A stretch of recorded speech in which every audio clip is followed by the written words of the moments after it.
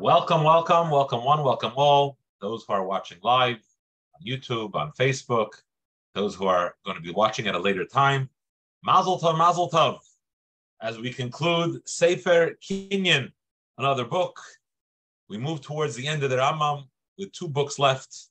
As we finish this Machzer, whether you're on board and have been every single day loyal and diligent in studying the Rambam daily, whether you're just hopping on board, and might I suggest and give a plug that these last two books and the first few books are easier to study.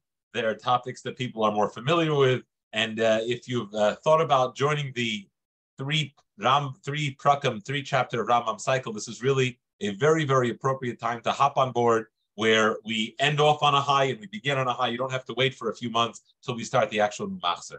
So thank you very much, everybody. Thank you for joining us. And we have a great pleasure. We have a great privilege of having on for today a special guest who's joining us. This is sometimes we have Rosh Yeshivas, sometimes we have Mashbiim, sometimes we have scholars in residence, and we've had all different. And today we are joining with Mr. Israel Rappaport, who is the president of Malian Holdings, and someone who on the ground experiences and lives the halachas that we are studying. So a big welcome. Thank you, Israel, for joining us. Thank you very much. Thank you for having me. So sometimes it's more impressive when someone who is entirely immersed in the world of business and the world of finance. I know you are a well-known coach to many and guide in business. The fact that you are a loyal 3 Prakim Rambam learner, if you can just sort of give a word before we actually delve into the nitty-gritties and all the stories, if we can just sort of talk about, if you don't mind, and I know people don't like talking about themselves, but if you can talk a little bit about your learning of Rambam, and it's okay to be self-aggrandizing. It's okay to talk nicely about yourself here. Thank you. So my history with Rambam goes back almost 30 years. When I was still in yeshiva, I remember being at a Farbrengen, and the Mashpia convinced the Bachram to start doing Rambam, Gimel Prakim. And if my memory serves me correctly, I believe for the next 11 years, I did Gimel Prakim Rambam. I don't know if I ever learned it, but I definitely said it. And then after that, I don't know exactly what happened, but I kind of dropped out. And incidentally, for some reason, I had never really had a chance to learn a lot of Gemara in my life, and I decided that I'm going to start learning Daf Yomi of all things. So I didn't feel right learning Daf Yomi and not learning Rambam, and not being that careful even with Chitas at the time. So I decided to get back into Rambam, and at that point I went back to Perek Achad, and on and off I kept Perek Achad going for quite a while until I want to say a couple of years ago, I met Rabbi Cantor from Switzerland, which is very involved in the Rambam project. I met him by a wedding in New Jersey, and he's like, "Why don't you do Gimel Prakim?" And I'm like, "Listen, I don't know if I can do that." And he used you as he said, "There's now we have this new app in Rambam, and there's this guy called Rally Resnick." And he gives a shir, and it's a short shir, and it's a clear shir, and if you can do it in 25, 30 minutes a day. And the next morning, I started doing Rambam Gimel Prakim, and so I'm back in it. But this time I actually decided that I'm going to be more careful with it so that I actually understand what I'm learning as well. Now, I can't say that that happens every day. I have days when it's very difficult for me, but I try to at least every day gain something, every day learn and try to at least pick up something from the halachas that I learn every day. But mostly I try to concentrate on all the different halachas that I learn. So that's the basic background. incidentally, is an interesting little story that's attached to that, and I attribute that to Gimel Prakim Rambam. I was by the oil maybe 6 months or so ago. Like I went to the oil at 4 o'clock in the morning.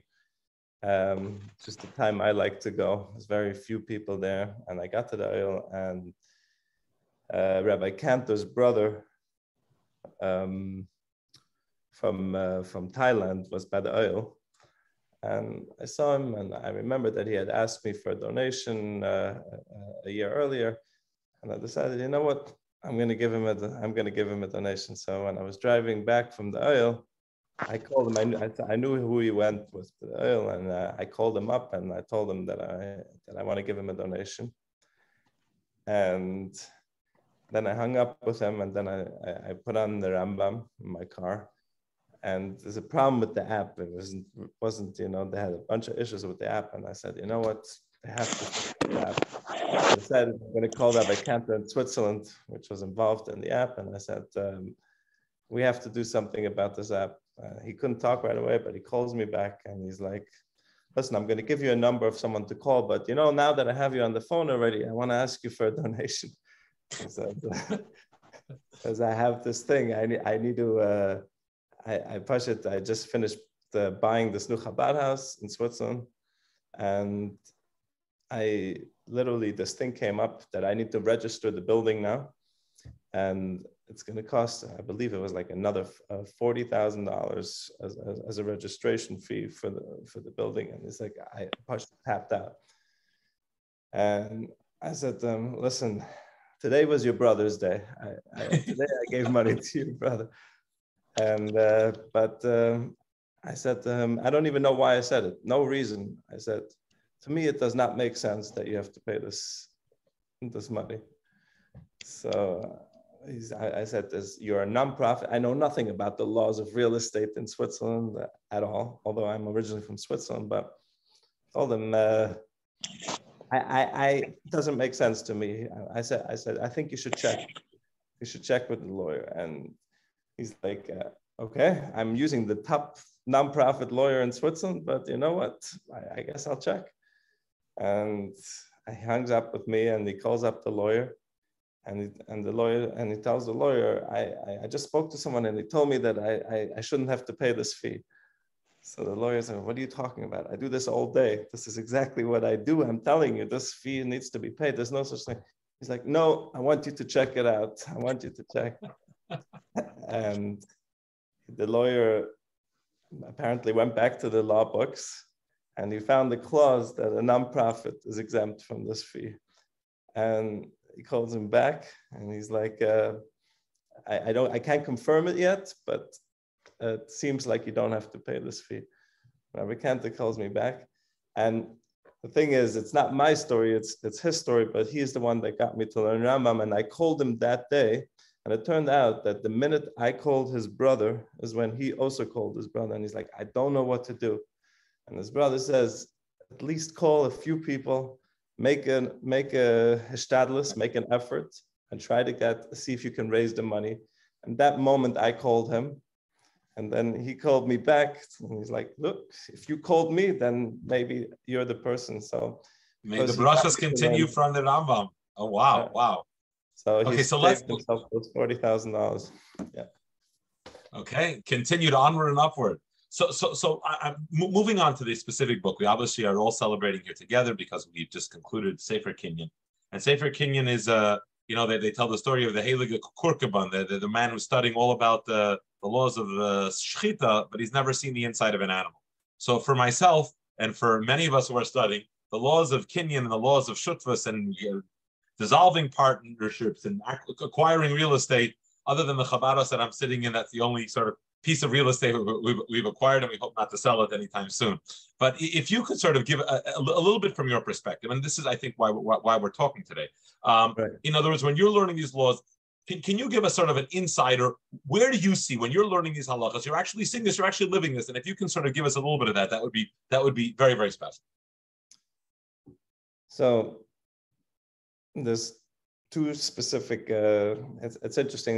Sometimes when you're learning something, and you have this moment where there's a correlation between something that, incidentally, in today's Tanya actually talks about learning halachas to be mitzaref yourself with chachmas shalai kadosh baruch Hu, like the idea that just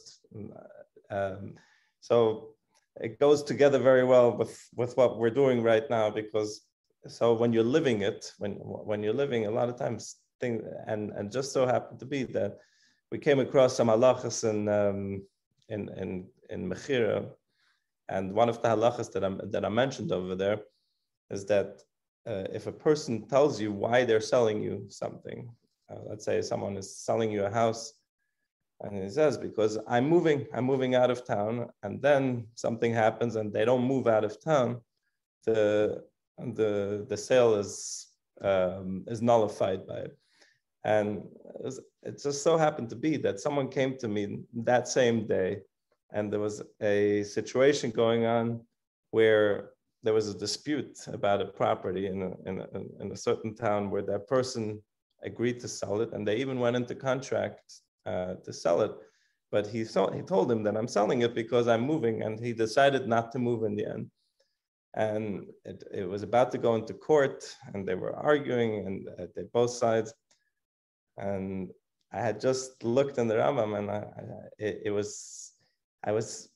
I got involved. I spoke to both sides, and I said, look, there's a lot of things to figure out for sure in terms of the costs associated, but the reality is that the person clearly told you that they're selling this, and I partially came across it in Rambam, and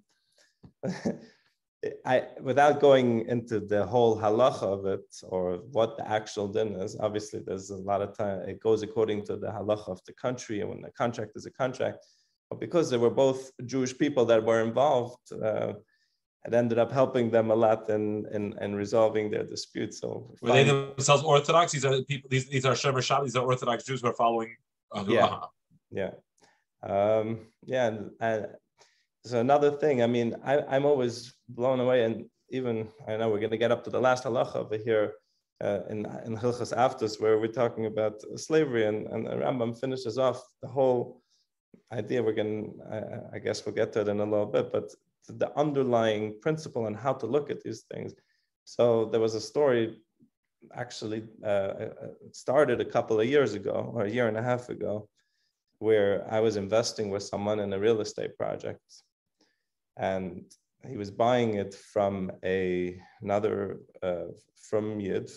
Jew, and it turned out that the broker, which was also a Jewish person, and him, at some point, it got very messy, and it turned out that the person didn't really do his job properly, the broker, and the person selling it wasn't really in undisputed territory of ownership. And the person that I was investing with decided that he was going to circumvent them, and technically he was right. He was right because he didn't deliver, the broker didn't deliver. And I said, I'm out of this deal. I do not want to be a part of this. And he's like, why? I'm telling you, I'm right about this. I said to him, I understand that you're right about it, but the underlying principle, does he know that you're right? Does he understand that, you're dealing with another person and you're hurting them and you're going behind them, and in their mind, you're and I said, there's no bracha when you do a deal where you're taking advantage of someone else. And I do not want to, and it was a really, really good opportunity. And I pulled out of it.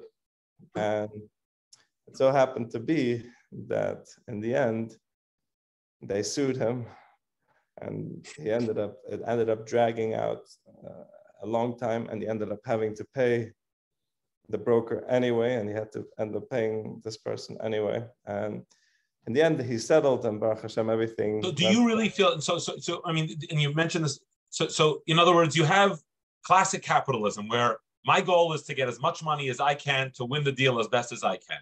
So what you're saying is when you learn, and again, without getting into particular cases, when you're learning Rambam, it actually makes you say, I might be right in this situation, but it's just sort of hashkafically the wrong thing to do. Is that the way you're looking at it?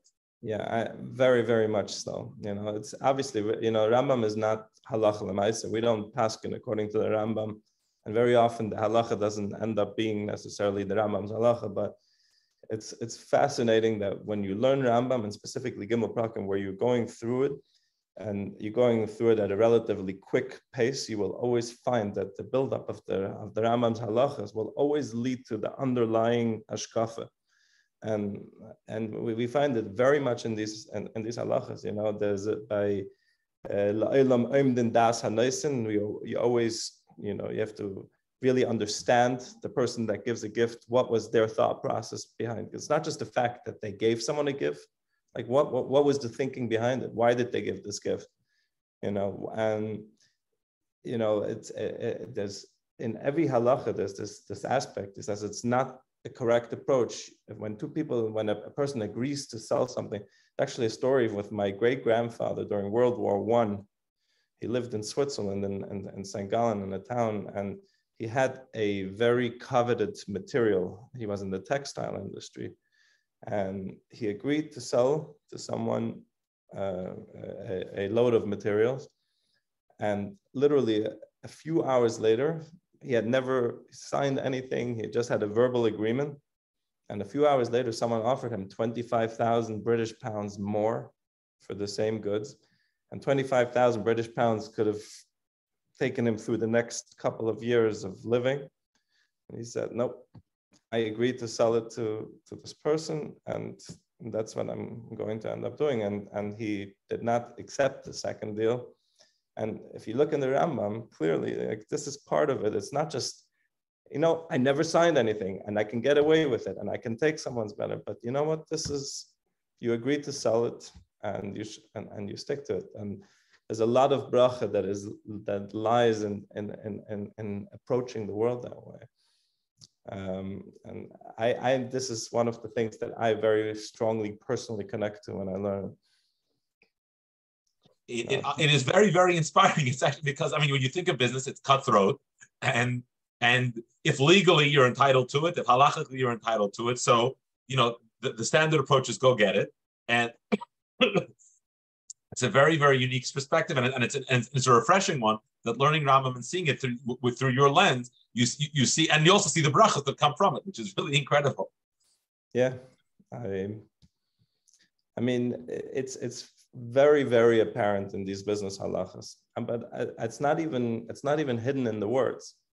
The Rambam is very, very clear that understand what you're doing, understand what you're representing when you do business with someone.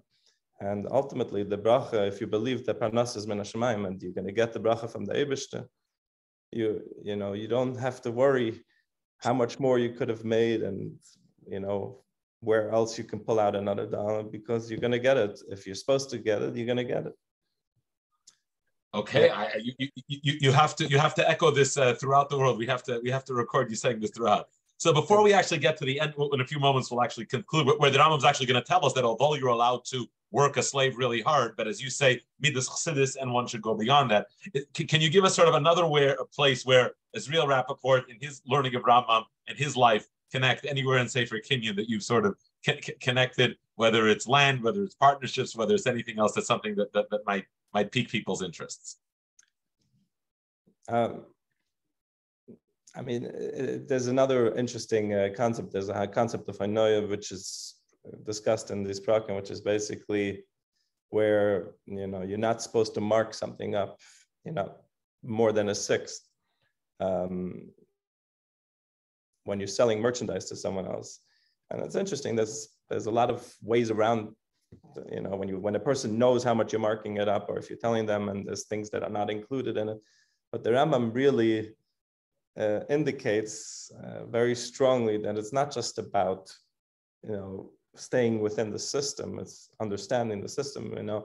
Literally the halachas continue with hanoyas dvarim, which is not technically, which is where verbal abuse. verbal abuse, which doesn't even fit in over here. It doesn't technically belong into this part of the Rambam. And right, you would think it would go in the laws of character traits and deis, right? Right, and really he's trying to, in some way, telling you that this is a life choice. This is not just about, can I mark it up this much or can I not? And whenever if I wholesale a product to someone else, and I know that they're not going to be successful with the product, that and they tell me, no, I want to buy it. I can't sell it to them if I don't feel that I'm actually doing the right thing for them. And I will point it out to them. I will tell them, I don't believe that this is a good purchase for you. And if then they still choose, then that's their choice. But I believe that it goes further because, this is not just, obviously there's the spiritual, the ruchnistic element to this. And you have to always try to do things in the most appropriate manner. But, in reality, in business, when people see that you look out for them long-term, that always comes back in a good way as well. So a lot of times you're going to find that these ideas are not just spiritual ideas. These ideas actually translate very well also into real life, and they enhance relationships and they enhance business deals and long-term business relationships. So, yeah. Wow. Okay. This is very, very, very cool. Okay, let's do it before we actually do the siyum, which we'll do in a few moments. You mentioned overcharging. One of the ways out of overcharging is land in terms of price. Is that something that you deal with in your realms as well? It's actually very interesting that land does not go into the category of haina, because the pasuk indicates that it has to be an object, a movable object, and land doesn't fall in. But really, if you look in the Gemara, there's a deeper meaning to that, and it says that land is never overpriced. Not exactly in those words, but land is always worth its money. And I think that's actually a good business lesson, a deep business lesson, because long term you're going to make money with land. So there is no such concept as a person being over on haina just from selling land at too high a price. So, okay. So take it from the Rambam. Invest in real estate. As a matter of fact, we know that he says we should. The Gemara says we should diversify our assets, right? 1/3 in 1/3 in real estate at least. Okay. Yeah. So with this, if we can please ask the moderator to please put up the last halacha, and we are now going to conclude. And we are going to conclude the Simcha B'Tuv Levav. We'd like to ask you, Israel, please, if you can please teach, read, learn. Teach us the final halacha of the Rambam for Sefer Kinyan as we make tonight's siyum, or today morning, wherever you are, this siyum today. So as I mentioned before, this is actually a very perfect halacha that indicates this overall underlying view of the Rambam beyond beyond just the laws of it, but what is the underlying concept of the halacha and how to approach it. So this is the last halacha of the laws of having slaves. And obviously it's very interesting, the idea of slavery, not discussing, and slavery is not a directly relevant subject nowadays, Baruch Hashem, but even within slavery, we see that we have we have to be very careful on how we treat people when they're in such a compromised state. But if in this last halacha it says you're allowed to work with an Eved Knani, you're allowed to make them do hard labor.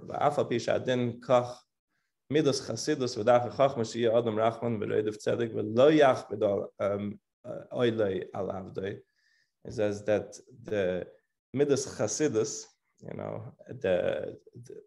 the proper way, the pious way of doing it, and the smart way of doing it, that is the person should always be should pursue things in a merciful way and in a righteous way, and he should never make his slave work very hard. And he should also not cause him any distress. He should serve him all the food that he eats himself, and he should also let him partake in his meals. Chachamim are Rishonim, when he says, if you actually look at the early Chachamim, they used to give them all the food that they themselves were eating, and they actually were careful to feed their animals and their slaves before they fed themselves. Can we have the moderator please lift up the screen? Thank you. The name it says in the pasuk that the slave, they look up to their masters, and basically what they see in the master and how the master treats them, and they are fully at their mercy.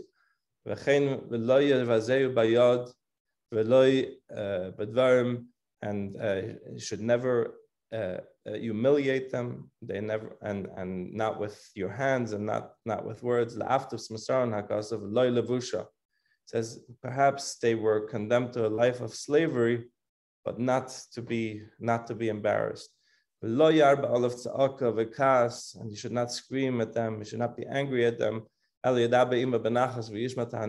should listen to them. You should talk to them gently. You should listen to their complaints and to their concerns. If it's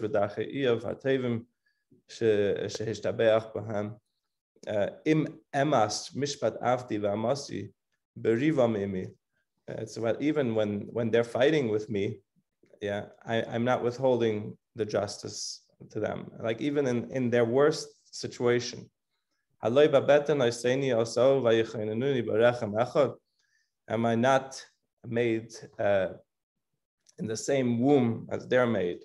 Like, I'm not coming from the same place as them. 1 second. It says really this is not a Jewish trait to behave in a non-gentle way.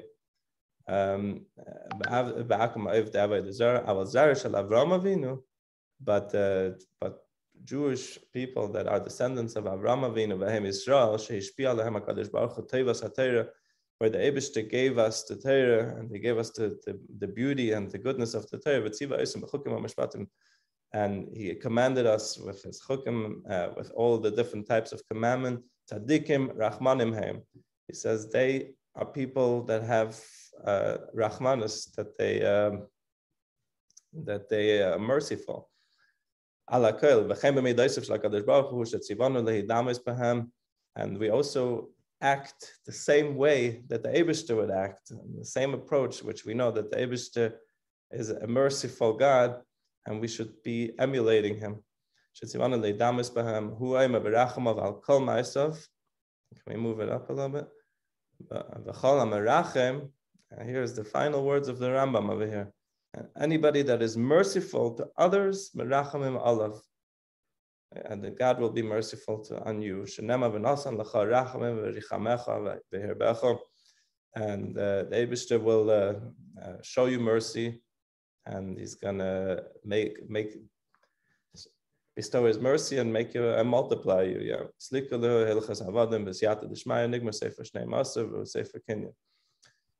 Mazel tov, mazel tov, mazel tov. Thank you very, very much. Just as you were Messiah in this day, for the Eibishter should give you gesund and nachas, parnasa, and health, and joy and simcha to be able to be Messiah many, many other svarim. This was personally very, very inspiring and uplifting, and very much appreciated.